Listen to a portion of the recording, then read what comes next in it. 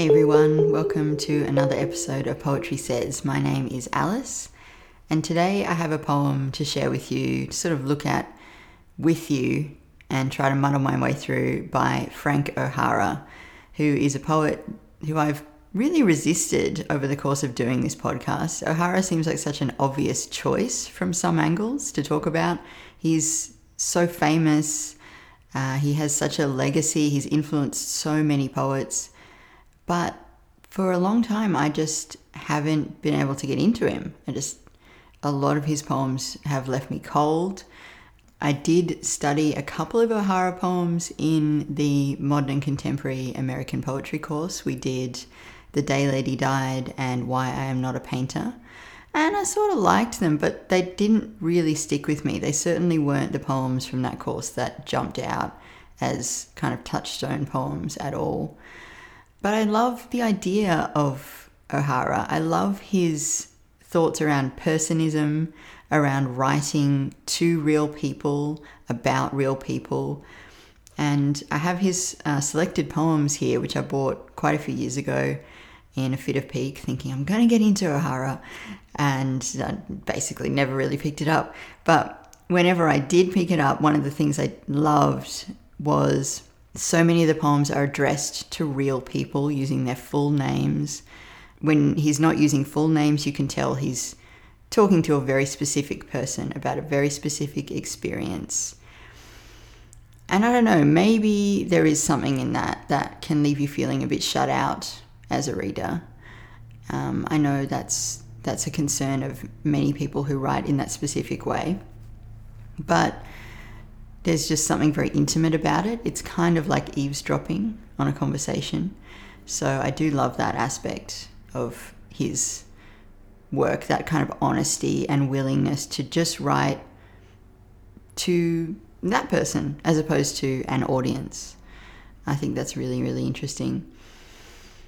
But yeah, like I said, so many of O'Hara's poems just left me cold for such a long time. But I've had a bit of a change of heart recently. I've had a really strange and difficult week the last week, and I have been kind of in touch with a really dark place that my head doesn't often go to anymore, which is great. And in that space, I was reaching for poems and thinking about who I could read that might make me feel okay. And I don't know why I went for O'Hara, but I ended up picking up the selected and reading the poems, and all of a sudden, so many of them spoke to me. So many of them made sense. And I wonder now whether, O'Hara has this reputation as this romantic poet, this poet of friendship, really expansive and very kind of like a casualness as well, like the I do this, I do that style. But now I'm wondering, maybe O'Hara is a poet of, sadness. Maybe you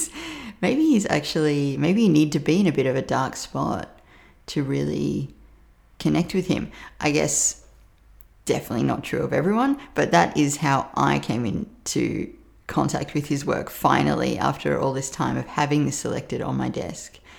Yeah, it was just crazy just flicking through, and every single one of these poems suddenly made sense. But the one that I wanted to muddle through with you today, and I say muddle through because it is a tricky little poem, is called Walking to Work. And before I get into this too, I want to talk a little bit about the mythos of O'Hara as the working poet, the poet who, like Wallace Stevens, wrote poetry as well as having an office job. Lunch Poems, his famous collection, was obviously written on his lunch break, or at least that's what we are told. And yeah, for such a long time, when I was doing my many years of working in an office and trying to be a poet at the same time, O'Hara was one of those poets, like Wallace Stevens as well, that I held myself up to and thought, well, if they can do it, maybe I can do it. And I guess what I never factored in was that O'Hara is wandering around New York on his lunch break. He is probably having a full hour for starters. He doesn't have a phone, he doesn't have email, and he doesn't have his boss sending him updates on the Market Insights report or, a meeting request to come and talk about God knows what. I'm just going back to work mode. Oh my God, so scary. O'Hara's working in a different environment. Stephen's the same. Stephen's is walking to work, dictating his poems to his secretary, leaving at 4. It's just no comparison to be had, really. And I think it's important to keep saying that because I think we really can tend to get very wrapped up in what were the working habits of the writers who we look up to, and the fact is our lives are just really different.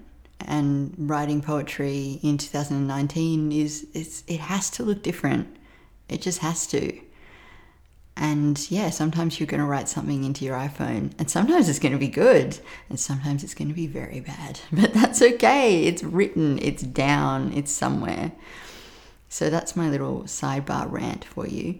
But the poem I'm going to share with you today is a work poem. It's called Walking to Work.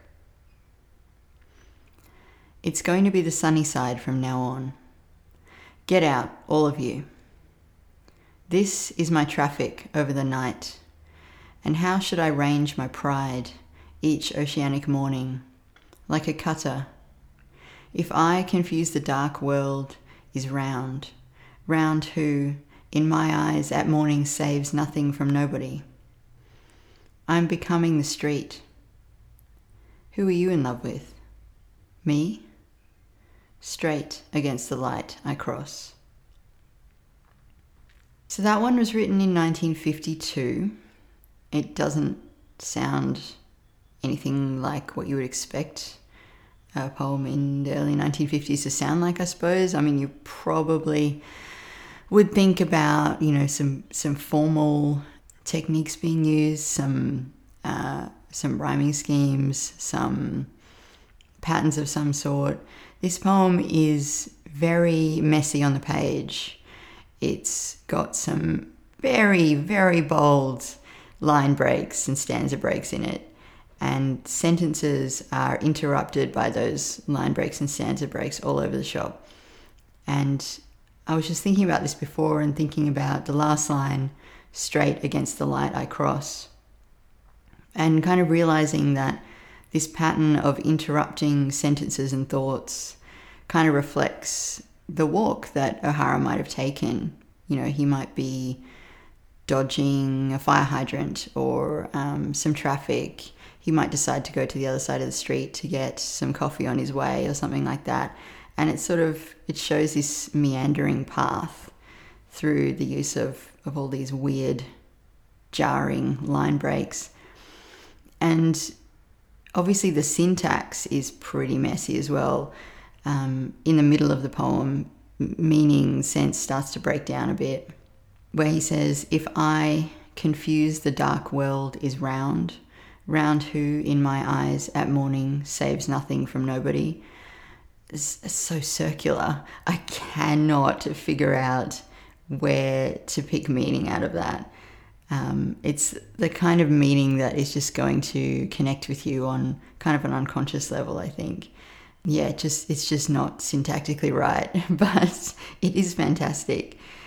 I love how it begins with a really strong declarative statement, but that statement is, again, it's broken by a line break. So he says, it's going to be the sunny side from now on. There's a break between now and on, though. And then that line continues, get out, all of you. There's a lot of resolution in that. There's a lot of, not so much a dismissiveness as a really strong resolve. It's going to be the sunny side from now on intimates, of course, that it hasn't been the sunny side for a while. And it's like things are going to be different now. I'm walking to work. It's going to be the sunny side from now on. Get out, all of you.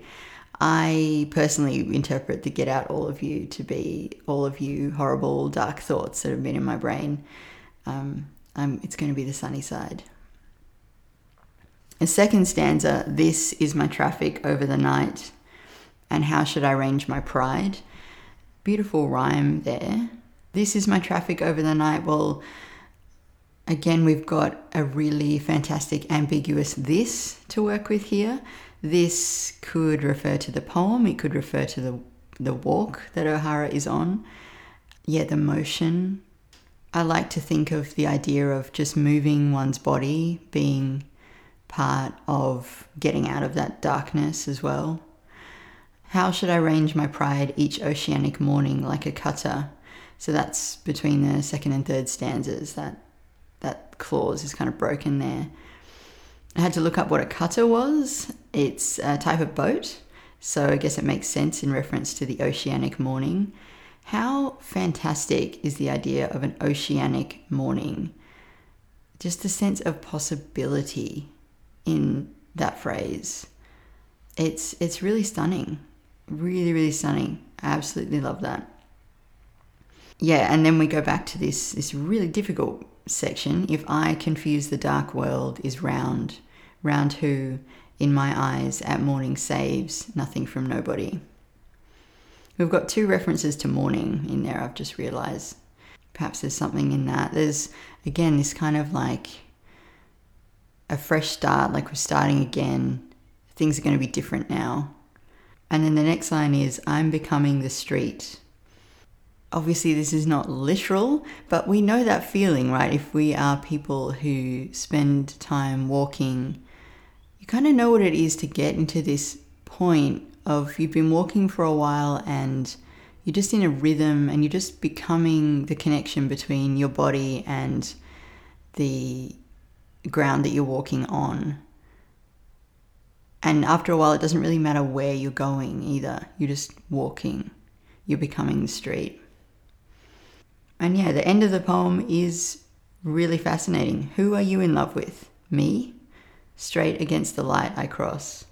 So again, there's this kind of dismissiveness there too, I think. Who are you in love with? Me? Oh, I don't care. I'm just going to cross the road now. I'm not interested.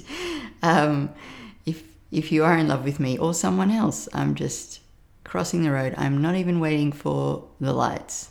I'm just going to go for it. Yeah, so in this O'Hara poem, I guess love doesn't matter so much. I think the you at the end of the poem would probably be different to the all of you at the start of the poem. But there does, in both instances, there's this sense of, just get away from me. You know, you're causing me trouble. Yeah, who are you in love with? Me? Straight against the light I cross. Get out, all of you. Yeah, he's drawing a line in the sand in this poem, I think O'Hara is. He's deciding it's going to be the sunny side. Yeah, that one just really connected with me the other day, I thought. There's one more that I will share with you too. It's the only poem in this collection that I actually consistently enjoy because it is such a joyful poem. And again, I think so many of the poems in this collection are just not coming from that place, and so that's probably why they didn't connect with me personally. But I'll leave you with this last one that I really love and I've shared with so many of my friends because I just think it's so fantastic. Yeah, it's a really celebratory poem, so I'm not going to leave you in that dark space, don't worry. This is from 1950, it's called Today. Oh, kangaroos, sequins, chocolate sodas, you really are beautiful. Pearls, harmonicas, jujubes, aspirins, all the stuff they've always talked about still makes a poem a surprise. These things are with us every day, even on beachheads and beers. They do have meaning. They're strong as rocks.